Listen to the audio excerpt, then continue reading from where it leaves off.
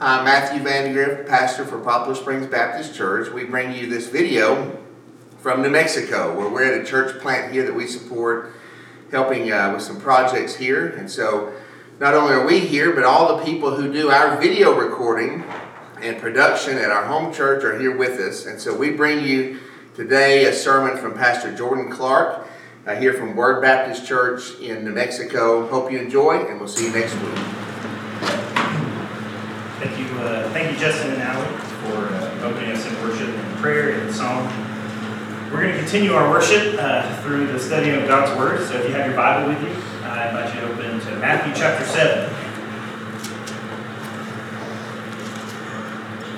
We've been doing a series through Matthew, which we started back in January, and it's entitled Our King, because Matthew makes it clear from the very beginning that his focus in the events that he chose to describe in his gospel, through the teaching that he has curated for us, he's making it clear that Jesus is the promised Messiah, that he really is truly the Son of God, that he is in fact our King. And Matthew wants to show us his life, his ministry, and eventually we're going to see his sacrificial death on the cross.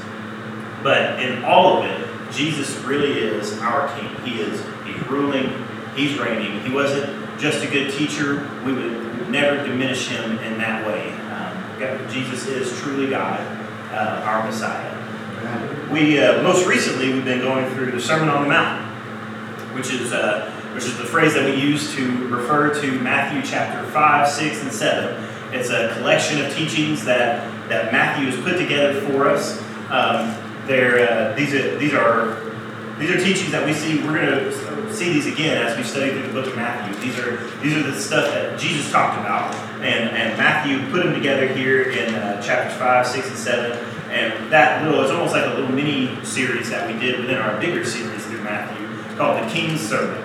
And as Jesus has been teaching, we've been listening. Hopefully, we've been gleaning, we've been learning that it has been equipping us in how we ought to live our lives as Christians in a simple world.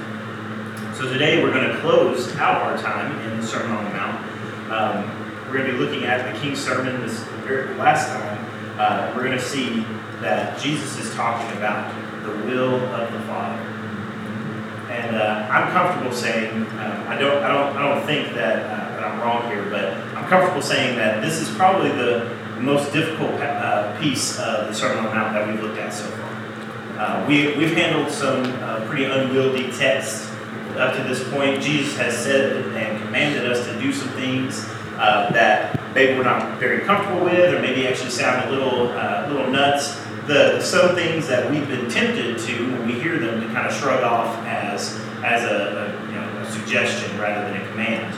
But right here, this passage, I think you guys will agree with me, is probably the most difficult for us. As we sit and we listen to Jesus' teaching, if we really take him at his word, if we hear the things that he's saying, then I have a feeling that we will be convicted, we'll be challenged, we'll have to confront some things in our own heart.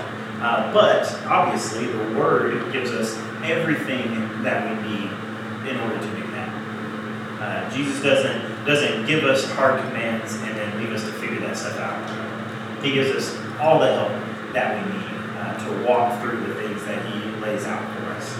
Before we get into our passage today, I want to just briefly remind ourselves where we were last week, because I think it helps. All the help that we're going to need from this passage actually happened last week. So I want to get that. I want to make sure we have that on the table before we get into these verses this morning. Last week we talked about the fact that there is a narrow path that is difficult. Jesus used the word hard. A narrow path that is hard to walk on that leads to a tiny gate. And then there is also a wide path that Jesus called easy. He said that path is easy to walk, and it leads to a very wide gate, leisurely stroll. And he says that the wide path, the easy one, ends in destruction. Right. And it is the narrow, difficult path that very few find that leads to life.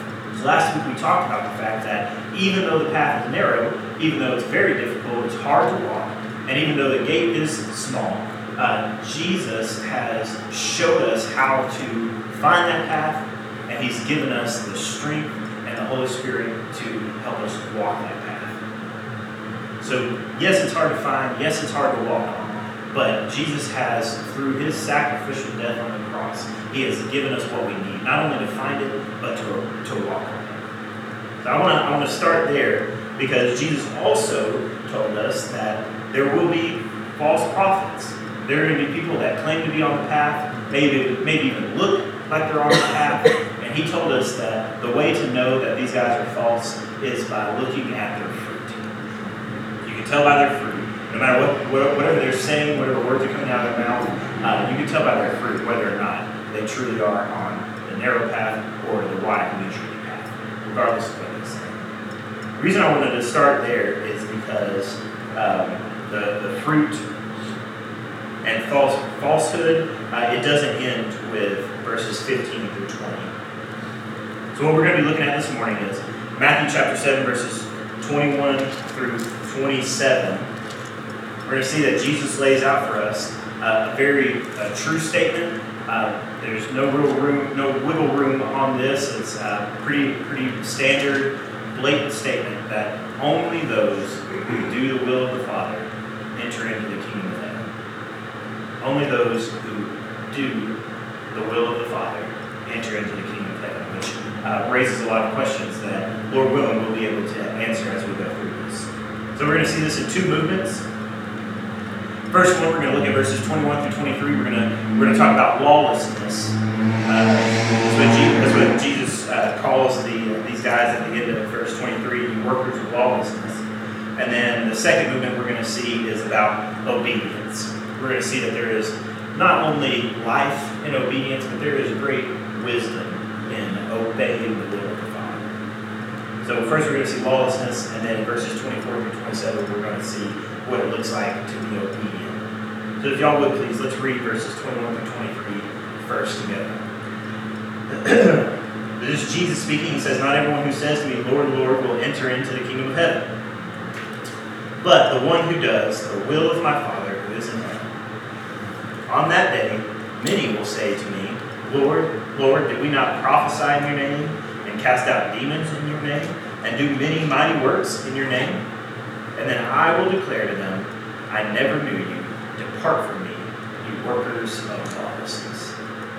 The first thing we're going to talk about is lawlessness. So in the context of where we came from, last week we saw that there are people that talk and act like they are Christians, but are not. They have the ability, these false prophets have the ability to trick us into thinking that they are Christian.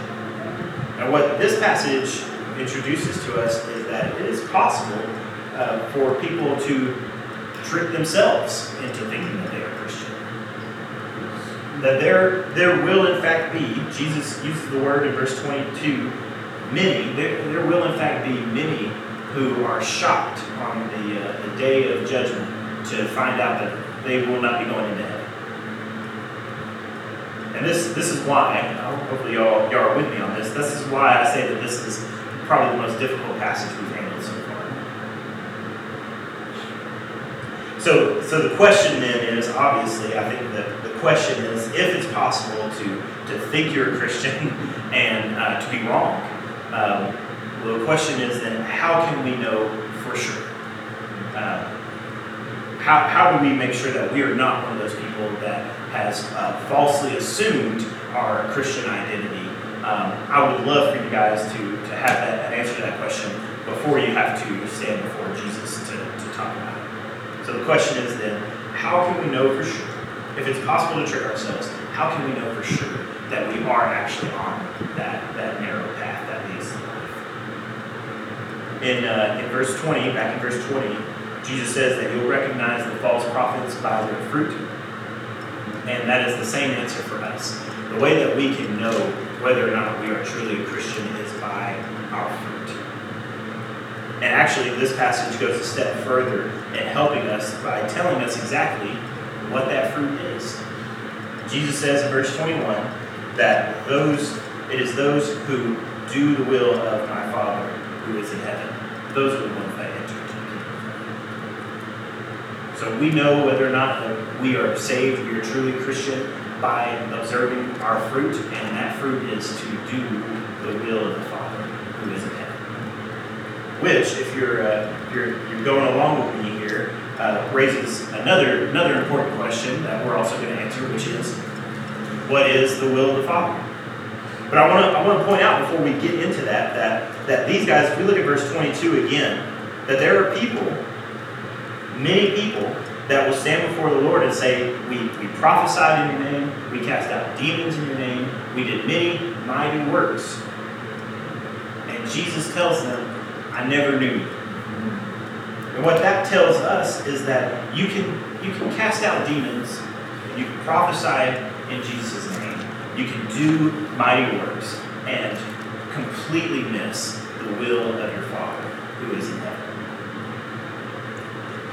That these things do not warrant a true Christian. We're going to see why that is here in a moment. But these things are not the fruit. The fruit of God is, the fruit of the true Christian is to do the will of God.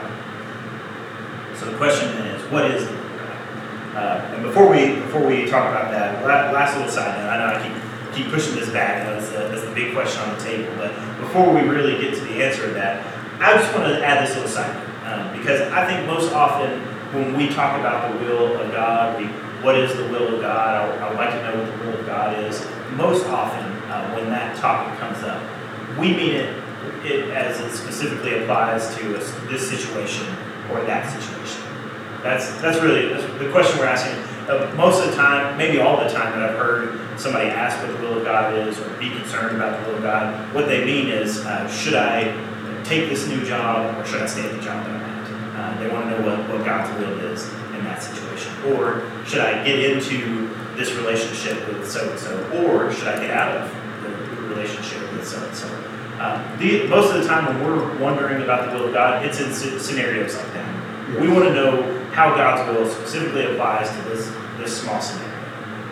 And I just want to let you guys know on the front end that that's not the question that I'm going to be able to answer this one.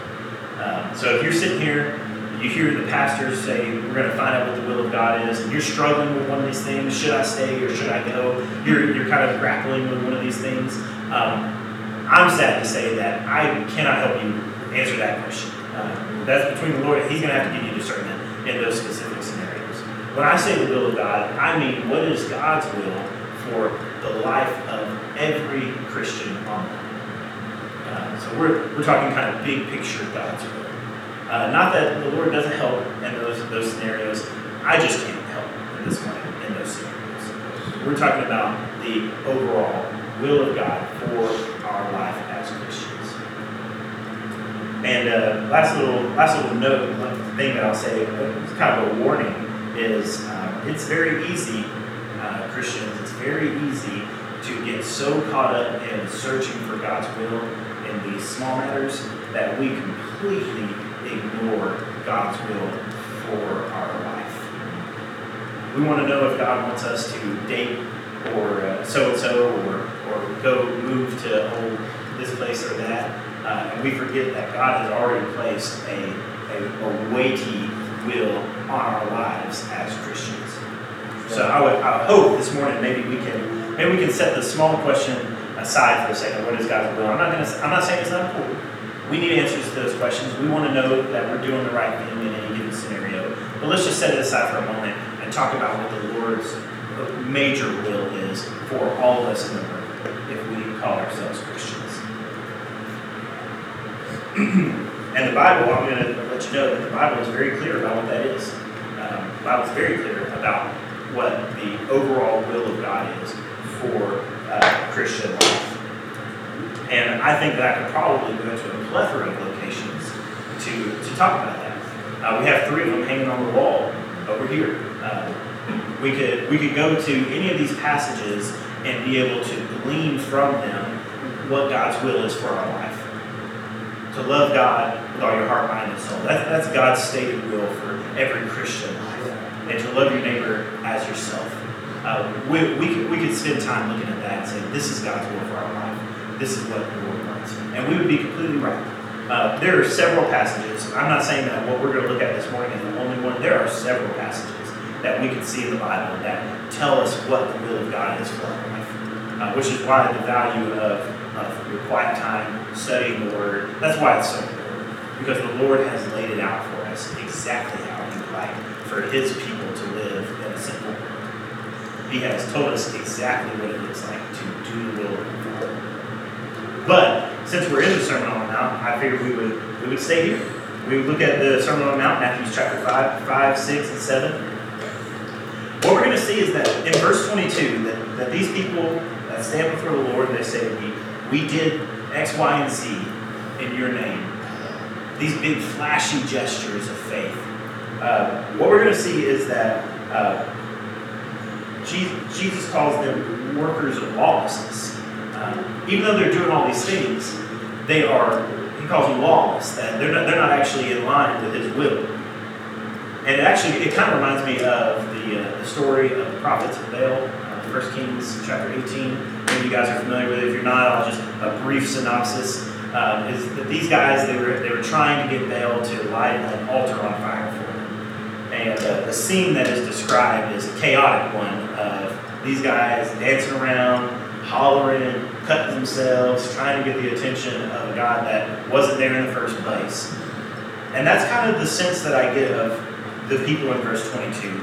That they were dancing around, they're hooping and hollering, they're doing all of these, what it says, mighty works. But it's all, none of it is actually in the name of God our Father. None of it is actually in line with the will of God our Father. Because He says, I never knew you. You tacked my name onto a lot of things.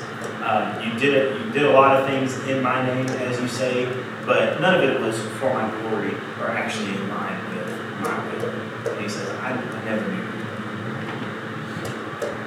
So what we're going to see as we kind of tiptoe back through chapters 5, 6, and 7, the things that Jesus has laid out for us, is that God's will is seldom so loud and flashy as casting out demons and doing mighty works, as verse 22 says.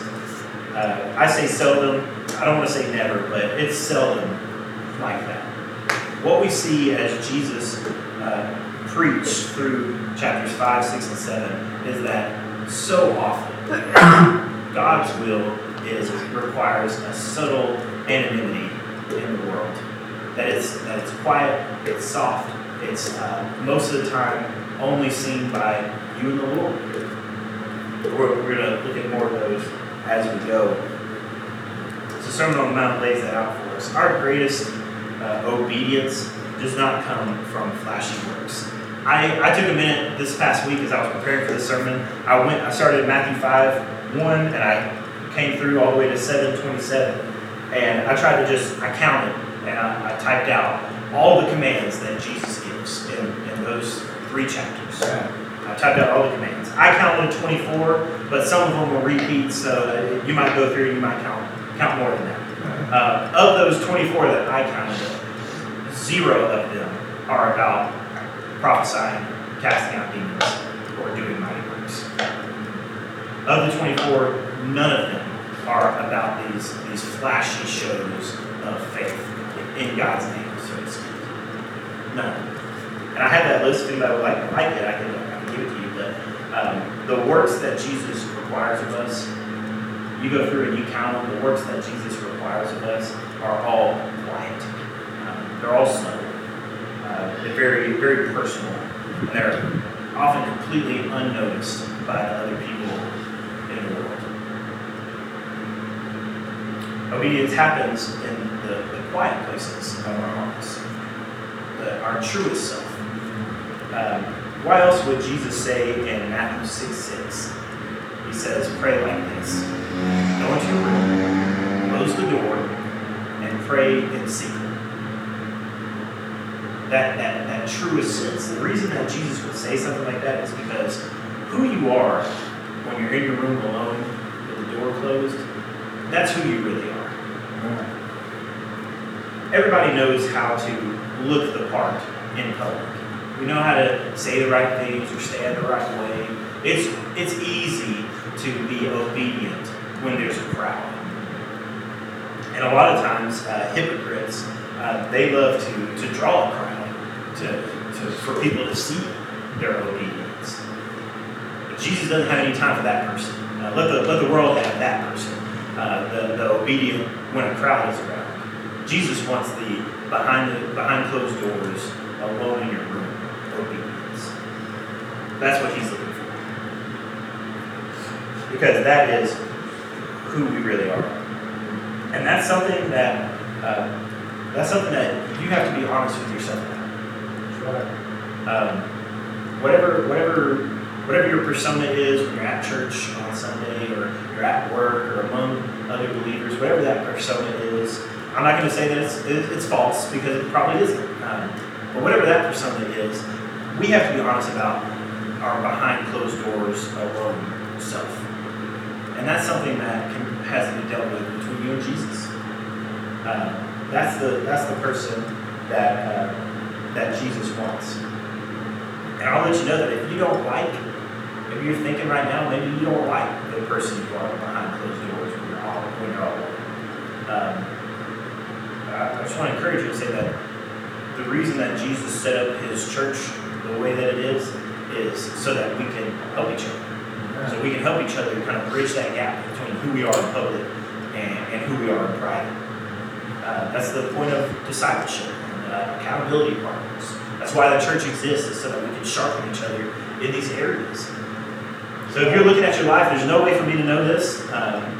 There's no way for me to know this. But if you're looking at your own life, and if you're serious about it, and I think you ought to be serious about it, because according to Jesus, your eternity depends on this. If you're serious about who you are behind closed doors and you don't like it, then I would encourage you to seek a discipleship relationship, or an accountability partner, as it might be called, to help you work that out. Because there is nothing else on the planet that is as important as that. So that's my little plug for discipleship, for accountability partners. We were never intended to do this alone. Yeah, Jesus wants the behind closed doors, alone obedience. He wants your truest self, your heart, and he built his church around you. He gave you his Holy Spirit to help you get there. So Jesus, he died on the cross. He saved us. He justified us. Yes, we're saved.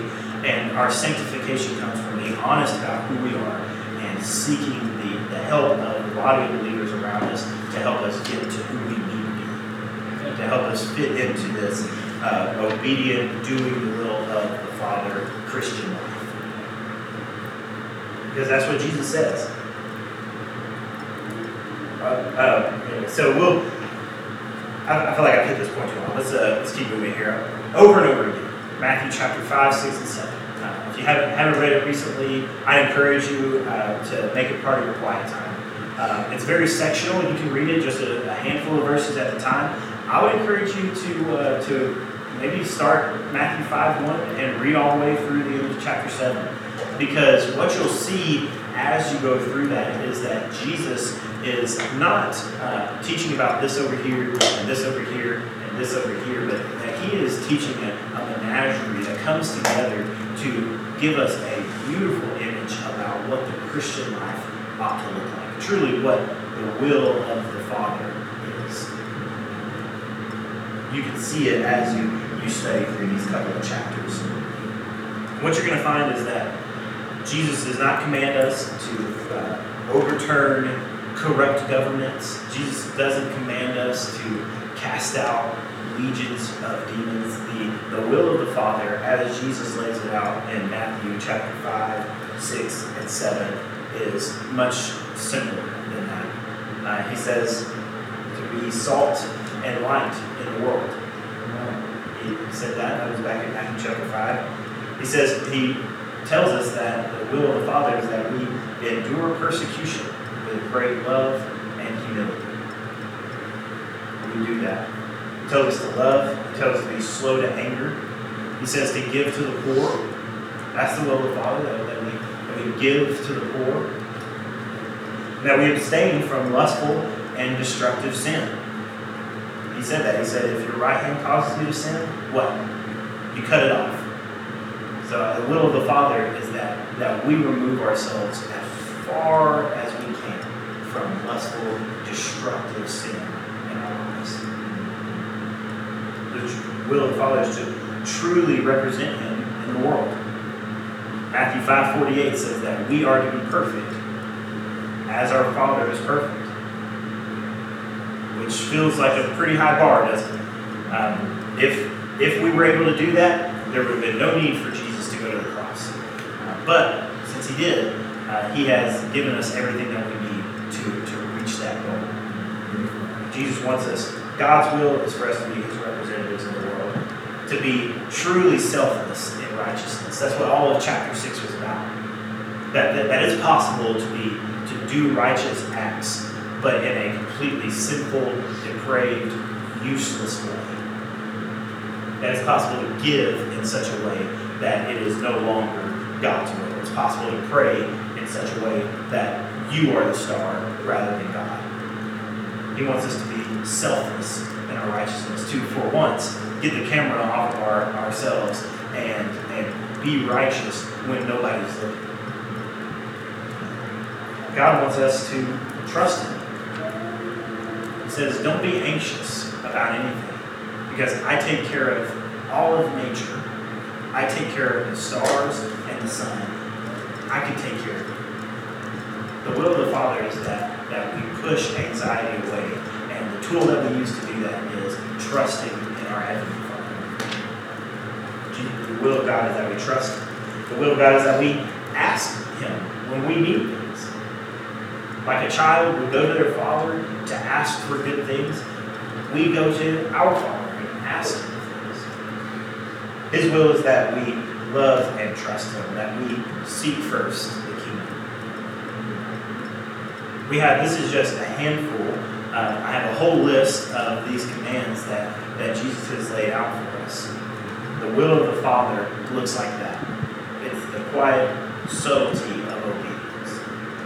The reading God's Word and doing what it says. That's the will of the Father.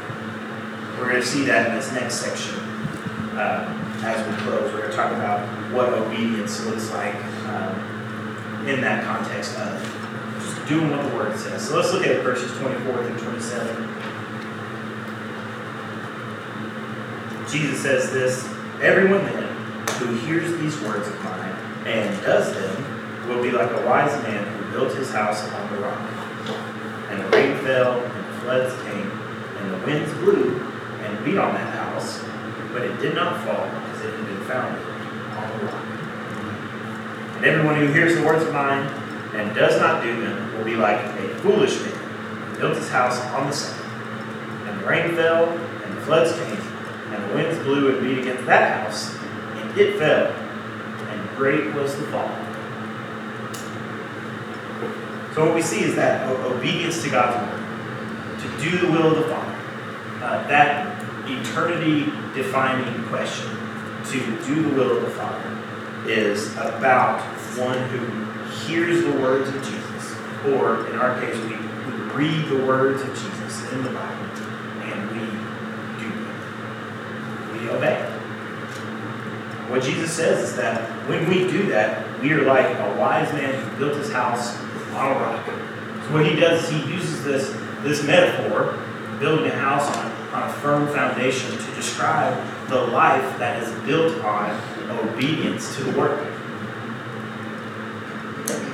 So we know that the house is, we talk about the house being our life. We know that the rock is obedience to God's Word. So what that means for us is that when it talks about the rain falling, the floods coming, and the winds blowing, our house stands up against those things, which means that if we're founded on the Word of God, that we are immovable. And we are the only people that have a truth that like this, that is immovable. We have the truth. Our truth is not subject to change because the culture around us changes. That does not affect the truth of God's Word. The rock that our house is built on is not changed by the culture around us, regardless of what the Supreme Court says. the rock does not change because of the culture.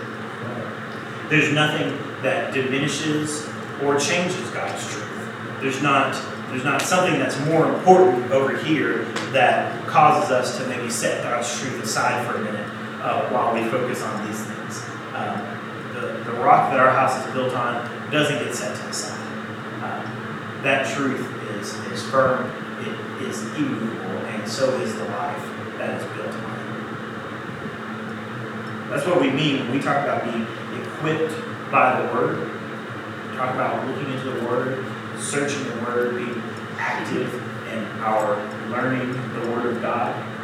That's what we mean. We mean building our lives on the firm foundation of the truth of the Bible. So that whatever happens in the world, we aren't whisked away by it. Because our house is firm. And then Jesus says, to complete his metaphor, he lets us know that the person who looks at his words, maybe they even really like his words, maybe they get a coffee mug with his word plastered on the outside of it. The people who look at his word and do not do them is like the person who built their house on sand. I'm not an architect. I don't know anything about building houses, but I think it's easy to know that building a house on shifting ground like sand is a terrible idea. Jesus calls them foolish. It's exactly like what James says in James 1:21 through 25. I'll read this passage and then we'll close. James 1:22 through 25, he says, "Be doers of the word and not hearers only, deceiving yourselves. For if anyone is a hearer of the word and not a doer, he is like a man who looks intently at his natural face in the mirror. For he looks at himself and goes away and at once forgets what he was like. But the one who looks into the perfect law, the law of liberty, and perseveres, being no hearer who forgets, but a doer who acts, he will be blessed in his doing." So if we want to answer the question, what is God's will? The Bible. Yes. Exactly. Jesus says only the one who does the will of the Father gets into the kingdom of heaven. And just like Graham said, doing the will of the Father means reading the Word and obeying. Not in the big, flashy, mighty works that gets us the hand clap from the people around us, but obeying it even when we're alone behind closed doors. Because the reality is, this is Jesus' word, not mine. The reality is that there are many well-intended, church-going people who will not make it to heaven because they are not doing the will of the Father. And the motivation, my motivation, the driving force behind my calling as a pastor, the reason that I do what I do is because I want to make sure that we are not in this verse 22 meeting. That if Word Baptist accomplishes nothing else in Espanola, that we accomplish this, that those of us who are here, those of us who spend our time here, who worship here, who bump shoulders together here, that we would know, not think or be convinced, but that we would know and be sure that we are doing the will of the Father. And like I've said already, Jesus has given us everything that we need to accomplish it. Y'all will please pray with me.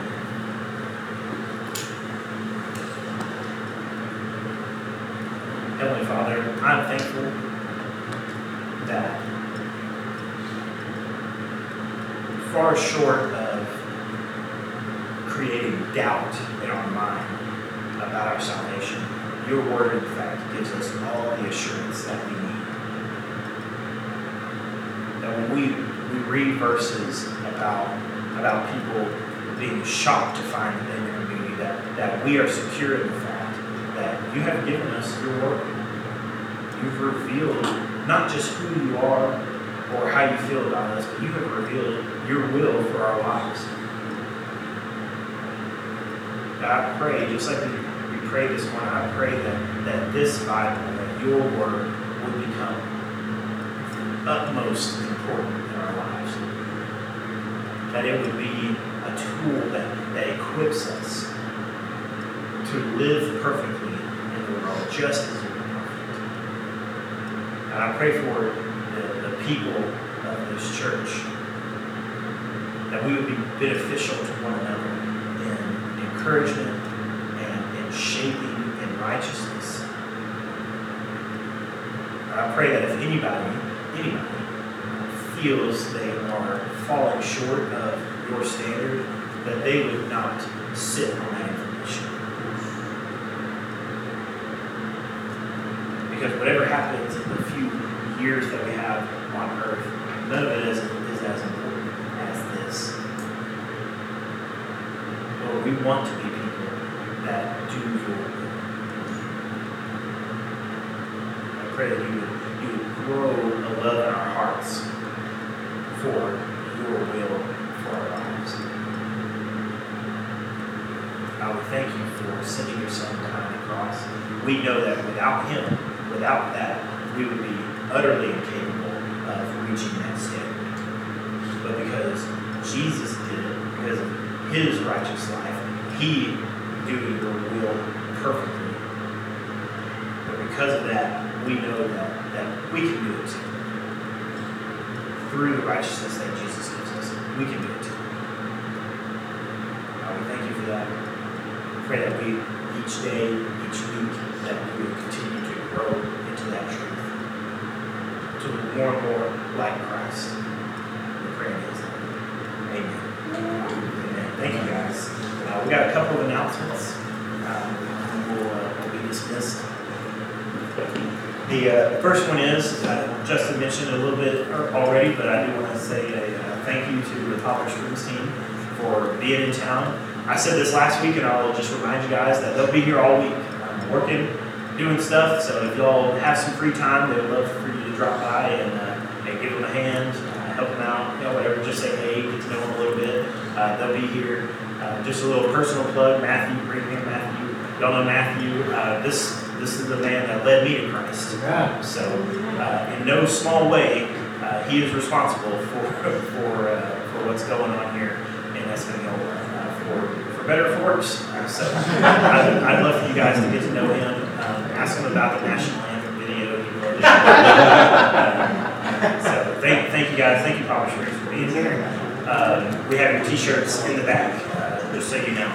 Other announcements: we do have Bible study tonight. So men, not just Espanolan men, but Georgian men as well. You guys are welcome to come to that. We'll be discussing Psalm chapter 1. So Psalm 1 will be together. We're going to talk about that. Justin will be leading that time for us. So that'll be at 5:30. Ladies, you do have Bible study at 6:30 on Wednesday. So I encourage you, if you're a woman and you like to study the Bible, that will be your cup of tea. You'll like that. There's also tea out there. Oh yeah, there is physical, actual cups of tea out there. That's why I'll keep them around. Our last thing is the giving. I want to show you our giving for the week. So very strong week, you can see, and we're still doing great for the year, way ahead of what we budgeted. So thank you guys for that. That is due to your faithful generosity in giving to the work of the Lord. So I appreciate that, guys. And that's it. Any other announcements? It's always dangerous to open up the floor. All right, cool. Well, I'm going to pray for us one more time. Y'all don't have to scurry off real quick. I encourage you to spend some time in fellowship. But I'm going to pray and we'll be dismissed. Heavenly Father, I want to say thank you again. I feel like I can't say thank you enough, but I want to say thank you again for your word, for the assurance that it gives us, that we don't have to worry about what's going on in social media or on the news or what's going on in Washington, D.C. That those things don't affect the truth of your word. That I thank you for this security practices. I thank you for this beautiful body of believers that you have brought together. So I pray that our time together today and the work that we do the rest of the week will be glorifying to you.